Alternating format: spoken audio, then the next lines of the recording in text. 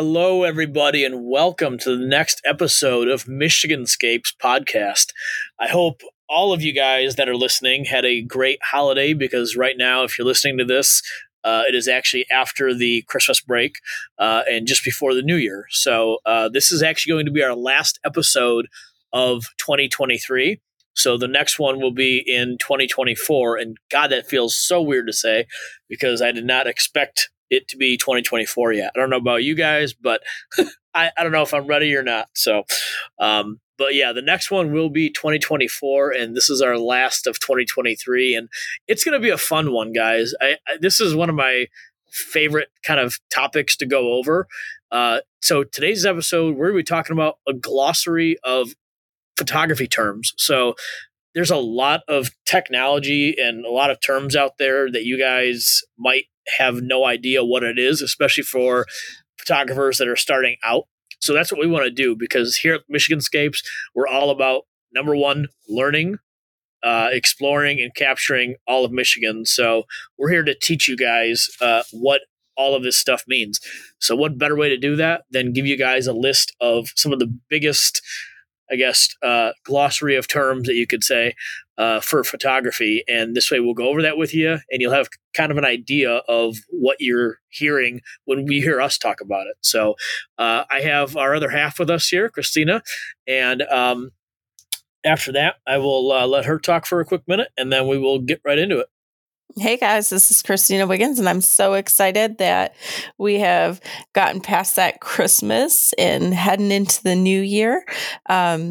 It does not seem real. Just like Ryan said, it does not seem real.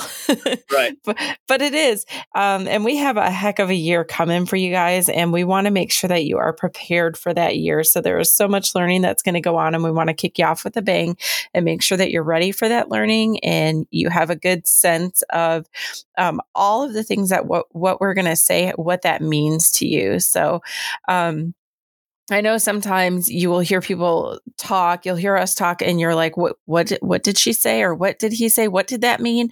And so we want to give you guys a good sense of all of that. What we're saying, what does that mean? So this is going to be one of those episodes that you're going to want to bookmark so that you can like hop back to, listen to again if you need to.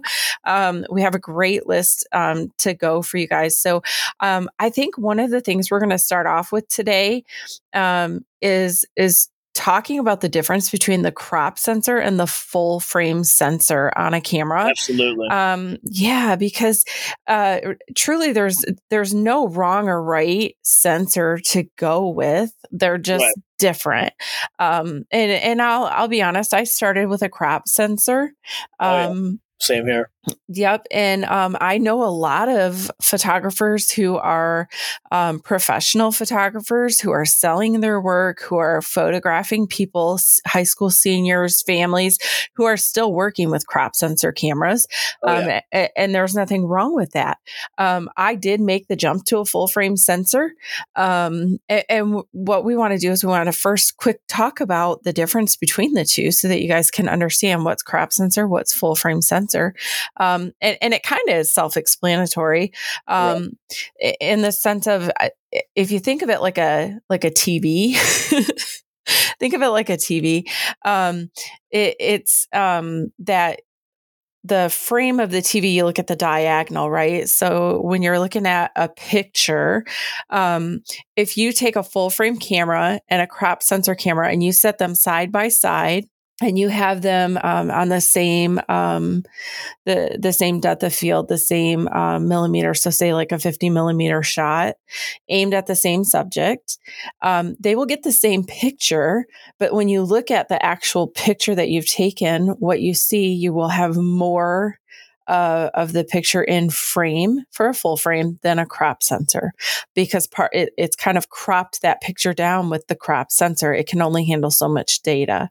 So one way to think about that is when you think about like a TV and the diagonal of a TV, how it measures like your 55 inch, your 35 inch, your 32 inch, however it is, right? Your crop sensors typically are like what, like 1.5 Yep. I think it's 1.5. Yeah. For Nikon, it definitely is. The Nikon Yeah. DXs are 1.5 of the full frame. I think Nikon, Sony, one other is at Fujifilm. Yeah. Yep. Those ones are all 1.5, and there's a couple that may be a little different. But so if you want to actually just kind of bump that up a little bit, you're just losing a little bit of that image when you do your crop sensor than when you have your full frame, if that makes sense. Right. The only other difference I can tell you with a crop sensor versus a full frame, I think for me, I feel like with the crop sensor, it just seems like with the full frame, there tends to be a little more light than with the crop sensor. Yeah. And that I find more at nighttime for me with my night photography. Yeah. The full frame is definitely better for I guess light sensitivity and picking up more light and allowing more light in. I believe your ISO range can go higher up with the full frame as opposed to crop sensor as well. So some cameras you'll notice will start at ISO 400 or 200 or something like that. With the full frame cameras, you could actually get it down very low to like 64. I think mine even goes to like minus 0.03. So if it's extremely bright or something like that, or you're doing a really, really long exposure, you want to bring that ISO down. So, and if you don't know what ISO is, we'll be getting into that here shortly. Yeah. And so the only other thing I can say about the crop sensor and the full frame sensor is, so like my mom carries one of my crop sensor cameras right now, and I carry my full frame. And if we go out to photograph something together, and we're trying to get the same exact image, a lot of times she'll have to back it up. Right. Exactly. To get the same image that I'm getting, I can stand a lot closer. So I'll get more in the frame. So, exactly. So there we go. Great way to think about it for sure. Yeah. Next thing we want to talk about is aperture. Aperture is one of those really hard things to teach to somebody. Right. A lot of people will say it's like the pupil of your eye, and the aperture is really the opening of your camera, and that's what allows light into your camera. Where people get mixed up with this is based off of the number, and it seems counterintuitive because, right. Yeah, I always thought that starting off. I'm like, wait a minute, that doesn't make any sense. It doesn't make any sense. But the way aperture is measured is based off of a number. It's called an F number or an F stop. And so you'll hear my aperture is wide open. And when it's wide open, it is usually the smallest number, but it's the biggest opening. So a lot of times it'll be like, you'll hear maybe 1.4, 1.8, 2.8. Those are usually your widest open apertures, right? Right. And those are the biggest openings. And then on the flip side, if you'll hear that I'm stopped down or I have a small aperture, the number is much larger. So sometimes that'll go to like f16, f22, and it's a very tiny opening. So it's letting in very little light. And your aperture does several things. It's not just about how much light is it letting in to your camera, but that also affects your depth of field. So when your camera it's allowing in the light, but it's also choosing kind of how much of the image that you're photographing is in focus. If that makes sense. Yep. So yeah, do you have anything you want to add to aperture? Yes, I was just going to say, more in terms of the focus thing. So if you're shooting a subject, like say a portrait or something like that, or you have a single subject that you want in focus, but you want the rest of it blurred out in the background, you want to use that lower aperture. So the 2.8, 1.8, 2, that's going to give you that really nice, what would they call bokeh in the back. Yes. So as another term here, you guys got for you, bokeh is going to be the blur basically. So as I believe Christina puts it, how do you phrase it? You like that phrase, huh? I like the phrase. Yeah. Yeah. So bokeh, I like to call it blur. Purposeful unfocus. Exactly. Purposeful unfocused. That's so perfect a way to put it. Yeah. So if you're looking, you see these nice images that are so crisp with, a portrait and the whole background is blurred out. That's how you're going to do that, is using that lower aperture number. So the f2.8, like I said, and that's going to give you that nice bokeh, that nice blur in the background of it. And if you're looking to, like, say you're shooting a street light or something like that, and you want to have, the starbursts out of your lights, you want to use the higher numbers. So F16, F11, F22, all of those are going to give you starburst out of your lights. So it is a cool effect. So there's nothing wrong with using either one.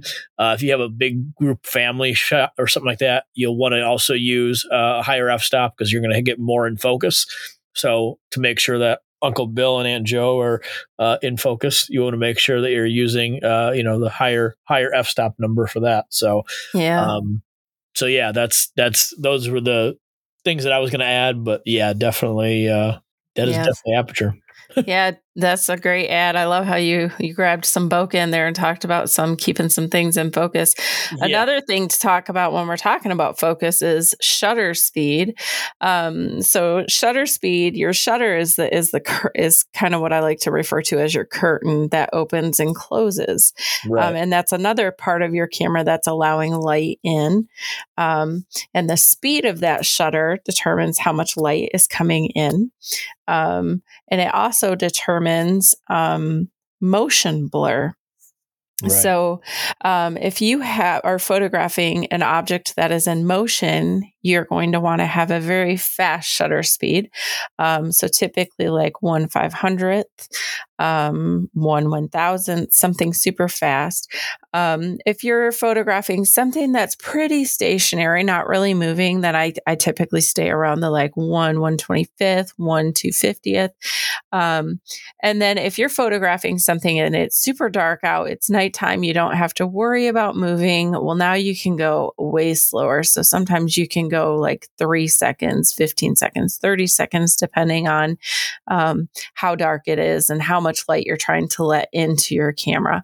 But just remember, the slower your shutter speed, you need to make sure you have that tripod to stabilize your camera, because just because your shutter is staying open and you don't have movement outside of your camera, in terms of your subject, your camera could be moving. So that could cause a different kind of blur. Absolutely.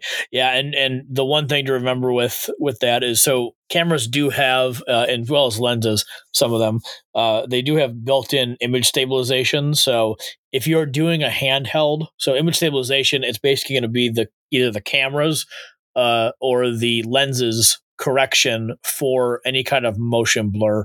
And they do have a couple different settings. They usually have normal or sport mode. So I usually will use it a lot of times if I'm going into sport mode, or if I'm using like shooting planes or birds or something like that. It works very well if it's handheld. The one thing you need to remember, though, is to take off the image stabilization if you're on a tripod. So if you're on a tripod and you have that on, some cameras, it'll actually create your picture to be blurry, because what it does is it makes small little movements to basically correct. And so it thinks that when you're on the tripod, when your camera's not moving, that it actually is. And that's where you're going to get that motion blur from your image stabilization being on. So just a key thing to remember there, if you're on a tripod and you're getting blurry, I would check that to make sure that is off if you're on the tripod. So absolutely. I know there was one time that we thought that maybe there was traffic driving by that was causing my blur. Exactly. And then we realized my image stabilization was on. It was like, oh, whoops. That's so true. Yeah. And so in another way, so ISO is something to obviously consider when you're taking pictures. So you heard us talk about ISO.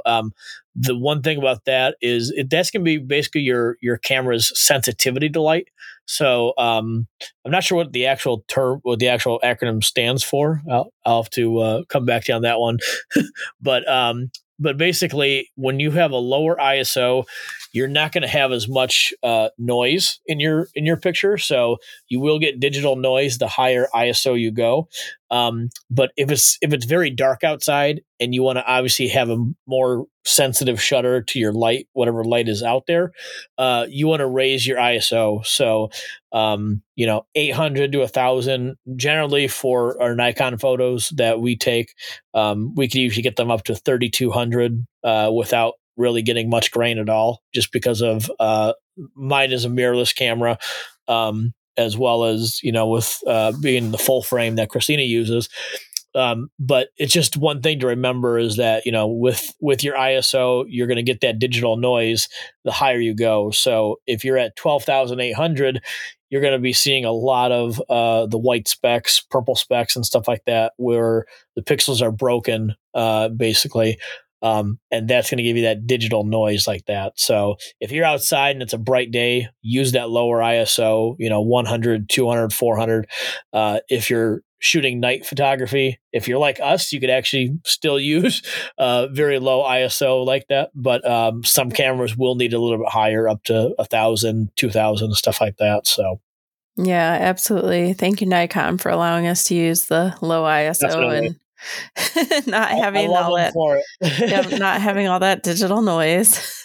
Exactly. It comes in so handy. And one thing you could actually use to help with your focusing. So there's a couple different types of focus. You have AF autofocus, and you have MF for your manual focus. So autofocus, that's going to use your focusing motor within your camera or your lens, depending on how it's set up. And that's going to focus for you. That's going to find your focus point when you basically select that in your camera and you say, I want this subject focused at, this part. That's what's going to bring your focus in. If you're in manual focus, you can still do this with the newer lenses. They allow you to switch over. But also with like the old lenses that you get from film cameras, a lot of times you'll need to use manual focus if you're using this on a newer camera. So they do have adapter mounts. So if you have old cameras out there with old lenses, don't think you just need to throw them away, because you could still possibly use them on your newer digital camera as well. And like I said, with manual focus, that's exactly what it is. You'll have to manually find the focus point. It is very handy though when it comes to like macro shots. So with you being able to find the focus with the manual focus, it comes in very handy for stuff like that, for close-up ideas, So, as well as night photography, because exactly. You definitely do not want autofocus happening when you're out shooting the night skies, because a lens trying to autofocus at night is not fun. It doesn't. Yeah, you'll notice your focus will go blurry every time. So if you do go out and do night shooting, focus on something bright first. Put it at infinity, so as far away as you can get it, usually like a lamppost or the moon or something like that. And then once you have that focus, switch it to manual, and then this way you'll always be in focus and not have to worry about your focus motor going and trying to find the focus for you in the middle of the dark, which it obviously can't do because it's too dark. Absolutely. And if you're shooting in sport mode or something like that, so this is actually what I use all the time. So a lot of people will, I know, use this all the time because it just it feels better, I guess you could say, when you're trying to focus. So it's called back button focus.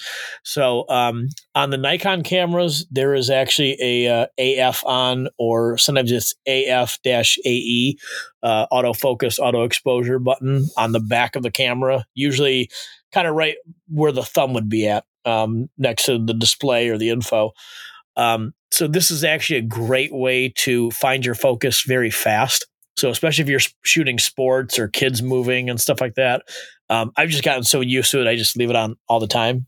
Same, yes. Yeah, so it's a great way to do it. So instead of holding your shutter click down halfway to focus, your back button focus is going to allow you to focus a whole lot faster, and it's going to give you that ability to move your focus points, find the focus again really quick, and then take the shot. So if you have to hold down your shutter release, that's going to take a lot longer to focus, and you might actually miss the shot that you want to get.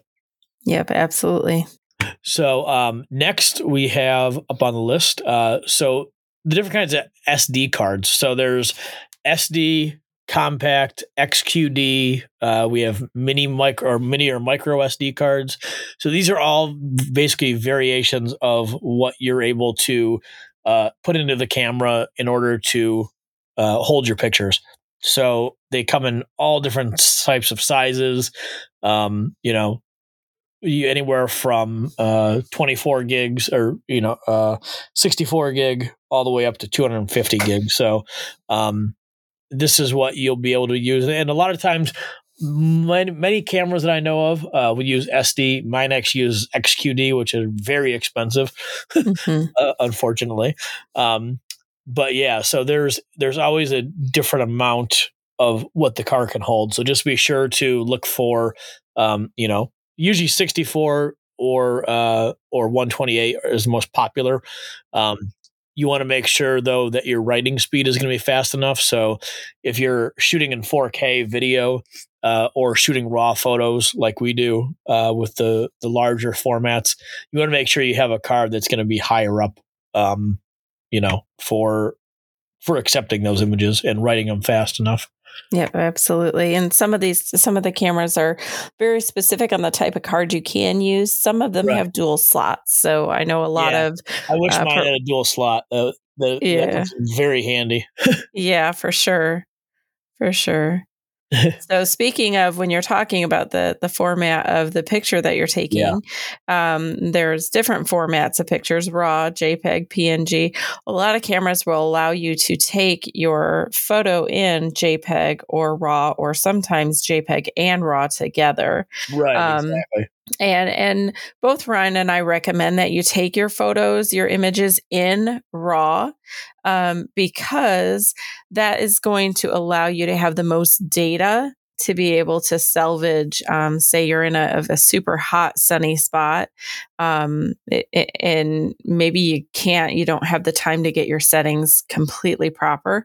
You have the most opportunity to be able to salvage, pulling the detail out of an overexposed image, or something that maybe is completely underexposed, to be able to pull some data out of the shadows. So having that raw data is the best data to have. Absolutely. Yeah, I do find myself, I can't seem to break myself of this habit yet. I seem to find myself still shooting in RAW and JPEG. Oh, yeah. Yeah, I did that for a long time. Yeah, and so occasionally I'll flip and I'll get myself just in RAW, but I don't know why, because I don't touch the JPEGs ever, but I still find myself shooting in both. But and JPEGs are also going to be a lot smaller in size too. So your RAW files, so when you have like an SD card that's 64 gig, you'll notice that if you have just RAW, you'll have a different amount of pictures you could take than compared to if you have JPEG turned on. So yes, correct. Definitely. So we have a couple different focus modes. So as you're shooting, they have AFS and AFC, you'll hear a lot of times. So AFS is going to be your single exposure. So when you click the shutter, it's going to click and take one picture. When you have AFC, that's going to be your continuous. So you're going to be able to basically hold down your shutter and take multiple pictures at once. So, and I love it. I know. I'm giggling right now. I'm giggling right now because there's another parent whose child runs with my son, and is also in band with my son. And I always know when that parent is at a function, because I can hear his camera like, exactly. I would call it the rapid fire. Yes. And I love it. Cause it's like, and I'm like, oh, yep, there he is. So yes. But continuous does have a place for sure to be able to do that continuous. Yeah. If you're doing the sport mode, or like I do the Thunder over Michigan air shows, that is, or birds, anything like that, anything in high motion. Some kids, they could come in handy with kids shooting as well. But man, it comes in so handy when you're doing stuff like that, when you don't know what's going to happen next, and you want to make sure that you have as much in focus as you can, then definitely use that AFC. It's going to come in handy for sure. Absolutely. And on the camera itself, you'll notice, and I think this is pretty much all the professional cameras that I've seen will have what they call PSAM. So the priorities of your camera. So P stands for program mode, which is basically where your camera Yeah. is picking a lot of the settings for you. I believe you can change your ISO, but program mode is basically like an enhanced auto mode. So a lot of the cameras will have auto, which is where the camera chooses everything. Program mode, like I said, you can change a couple things. It may be that you're able to, change things one at a time, and then the camera will basically do the rest.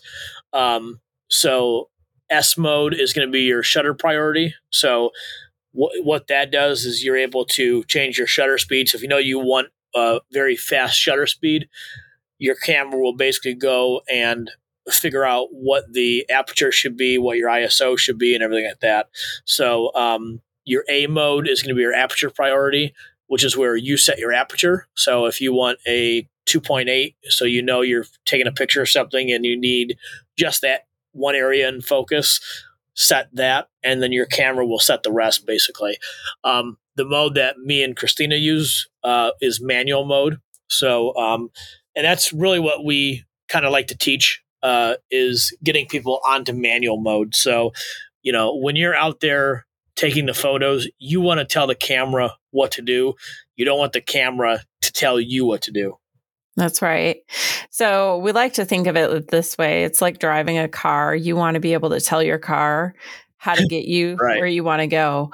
We don't want your car deciding to turn left on you when you shouldn't be turning left, right? Right, so exactly. if there's nothing wrong with your camera making some of the decisions, but here's the thing: when your camera is making those decisions, it's handing you an image that you artistically did not create on your own.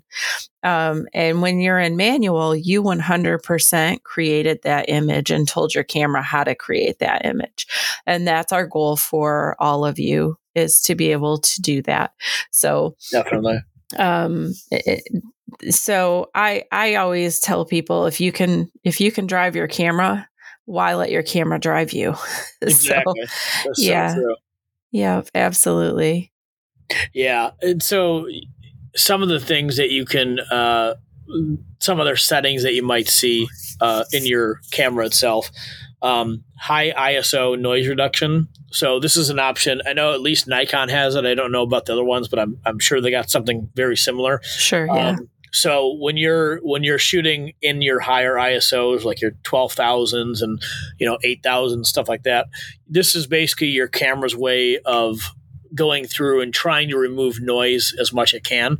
So it kind of does it before it shows you the image. It basically processes it really quick before your image comes up on the back of your screen. So it's kind of just a way to help you out if you're in that high ISO range. Yeah, absolutely. One of the things that when you pop into a MichiganScapes workshop or class, the first thing we always teach is called the exposure triangle. Yep. And we teach everyone how to balance the triangle. We're not going to go through that with you tonight, but I always tell people you have to balance that triangle. And I know that it gets frustrating for some of the students because they're trying to figure out how do they make that perfect image and not have the noise, because that's always the thing, right? How do I not have the noise? And something that can help with that is to bring in something extra like an off-camera flash, something else to help bring in light that can reduce the noise or the having to switch out one of those sides of the triangle so much. So bringing in something extra to help. So there's a lot of ways you can use off-camera flashes. There's a lot of different types of off-camera flashes. So many. Yeah, there really is. In fact, I like to tell people like off-camera flash is really any light source. Right. It can be as simple as like Ryan likes to use the light on his cell phone Yeah. to light paint when we're doing night photography. And you wouldn't think a simple light on a cell phone can light something up enough to make a difference in a night photography or a night image, but it does. Definitely. Yeah. So, Yeah, yeah. and exposure compensation. So a lot of cameras will have this on top, kind of near the shutter release. So this is another way if you're finding that you're high up on your settings and you can't really go any higher or lower based on what you need. You can adjust your exposure compensation. So what this does is this basically adds or removes an extra stop or two to your exposure. So it would be like you're coming down from f4 down to f2 if you raised it up exposure +2. So that's going to allow more light in, and basically it makes its own adjustments in the camera to try and bump the brightness of your picture up. Yeah. Something else you can do is called bracketing. Absolutely. And Nikon has that ability right in the camera to be able to set bracketing up to where That's right. that's going to, you set your camera up and it's going to take an image that's exposed perfectly to what the camera says is exposed perfectly, an image that's underexposed slightly, and an image that's overexposed slightly. And it's going to put those together. Well, you're going to put those together when you get into your post-processing. So Right. that's another term that you're going to hear Ryan use quite a bit is bracketing. Oh, yeah. I use bracketing constantly, especially landscape shots, cityscapes. It does a great job with pulling out the correct shadows, the correct highlights, and then your correct midtones. So it's definitely worth it to use. And we'll have a class coming up very shortly about how to do all that stuff. So be kind of walking everybody through it, and so you kind of have an idea of how to use bracketing. And once you use it, you'll very likely not go back. So yeah, for sure. For obviously it me, depends on the situation of what you're shooting, but yeah. yeah, for me, I see another one on the list here that I love to talk about. I see blue hour, golden hour. Oh, yes. Yeah. So golden hour is one of those hours. I'm a portrait photographer, as well as going out and shooting the nature. And golden hour is big for portrait photographers. Very much. That's a very sought after light for people, for portraits. And so that is, the hour of time right before the sun sets. Right. And it creates gold light. Yeah. So that yellowish tone. And then blue hour is it's more of 20 minutes of time. Yeah. It's a much shorter time. It's still called blue hour, but it's a much shorter time period. But it is more of a bluer, purpler type of a light. And it's created more when the sun is down, when it's first set on the horizon. But you still kind of get the light from the sun over that horizon. So it's not pitch black yet. Right. And so that is some really cool cityscape shots a lot of times. I love blue hour with cityscapes. Yeah, and you'll see a lot of the night photographers and the landscape photographers will love the blue hour. So, yeah, absolutely. Yeah, and if you're going through your images, so sometimes if you have a very sharp contrast, so if it's bright during the day, and say you're shooting up into a set of trees with dark branches, one thing you'll notice is it's called chromatic aberration. So what that is, and it basically it depends on whether the type of camera you're using, the type of lens you're using. Sometimes you're not going to notice it. Other times you'll notice it a whole lot more than others. So what this is if you look very closely, you'll see like a purple haze that goes around the darker areas. So this is because there's such a sharp contrast that the way your lens works, it doesn't really compute the color the right way. So that's what gives you that purple haze around your images. Yeah. And like I said, and you can easily remove this though in Lightroom. So, and that'll be part of our class as well, how to remove that. It's very, very easy to remove, very fast to remove. So, if you have an editing software like Lightroom or Photoshop, definitely don't stress over seeing that in your images, because it is easily fixable. So. Yeah. All right. So this next one I'm going to bring up, this is going to be one of these things. Ryan and I have this thing where he's like, what is she going to say? We have this thing where we like to debate how do you pronounce words and places and things. So is it vignetting or is it vignetting? I say vignetting. I say vignetting too, actually. Okay, so we say it the same. Okay, okay, so we have this the same, and now we're going to have tons of people tell us we're both wrong. Right, exactly. Yeah.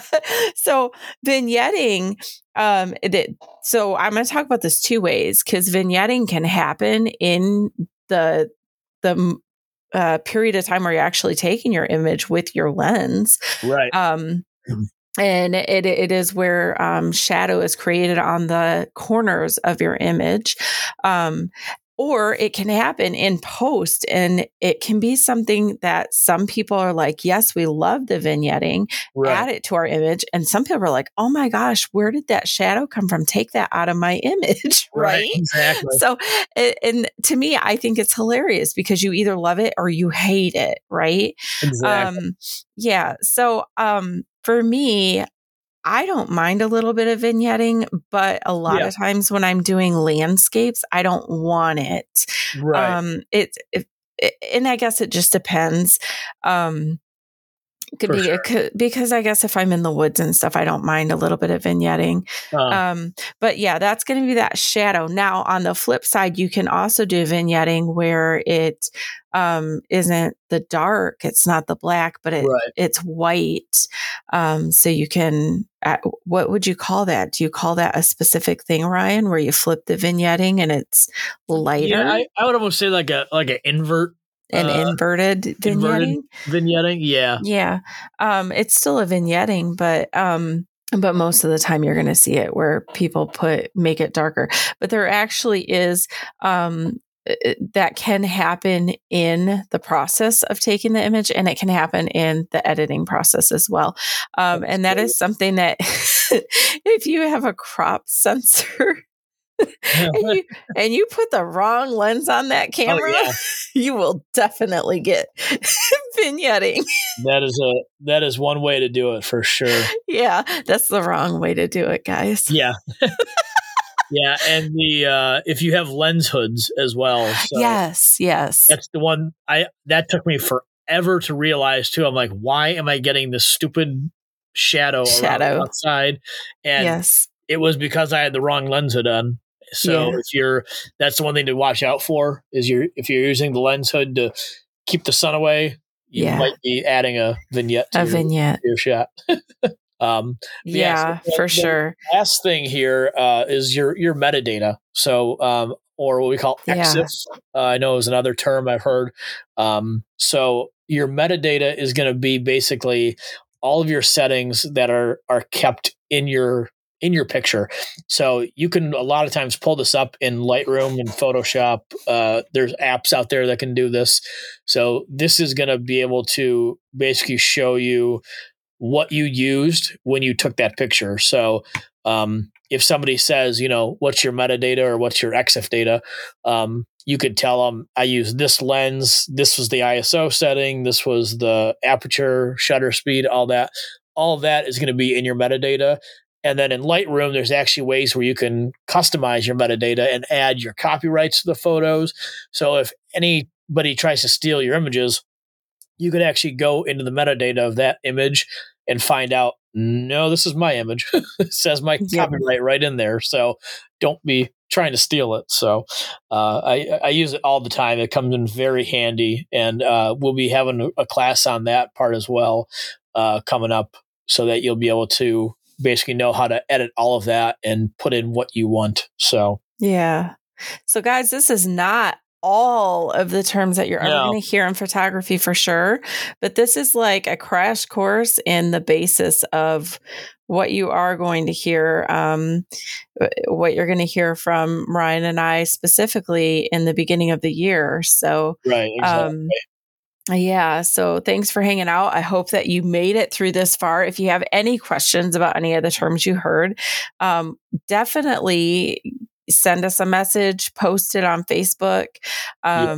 Let us know so that we can answer that question for you. And I guarantee if you have the question, somebody else does as well. Absolutely. Yeah. And as we come into the new year, jump out onto our website, MichiganScapes.com. Check out our workshops that are coming up.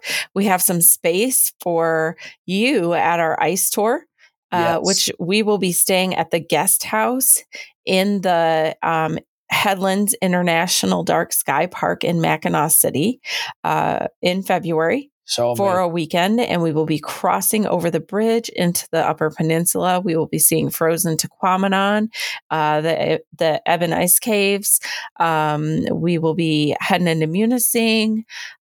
We will be checking out, hopefully the blue ice makes an appearance in Mackinac City. We will be checking that out. Great. We will be doing some night sky photography and some Mackinac Mighty Mac bridge pictures. And we have so much ready to pack into that weekend. It's going to be huge. It's going to be huge. We also have a weekend coming up in April that is all about night skies and aurora. And also we are going to have some urban exploration that's coming on that weekend. So I know that we have some people pumped for that. Definitely. I know I am. Yeah, I know you are, because we can't go anywhere. Ryan and I can't go anywhere without he sees something abandoned and it's like, oh, we have like off the side of the road at 8 miles an hour. Stop. Yeah. Oh my God, it's abandoned. Ah! Yeah. And sometimes I have to reel him in. Yep. In July, we have the Cityscapes in Detroit and the Thunder Over Michigan air show. And that is a very limited spot, you guys. I know that it feels like July is such a long ways away, but we are very limited on the space on that one. So if you want in on that, you really better get your spot now, because that is super limited. When those spots are gone, there are no more spots. There will be no more offered. There are no more to be had. And I'm telling you, we have less than a handful. Than a handful. That means less than 5. So, so you need to get those ones if you want in on that. Absolutely. Yep. And then we have so much fun coming for you guys in the new year. So definitely jump on with us next week, because we are going to talk to you guys all about everything that you can expect from MichiganScapes in 2024. Absolutely. Thank you guys, everybody, for supporting us in 2023. You guys have an amazing year with MichiganScapes. It has been an amazing year. You guys have brought us to where we are, and we are just so thankful for that. And we are so thankful for all of you. And we're excited to see where we're going to explore with you guys, what you guys are going to learn, and what all everyone's going to capture. So thank you for hanging with us this year, you guys, and Happy New Year. Happy New Year. Yes. See you in 2024. And hear you in 2024, I guess you could say. Yeah. Take care, everybody.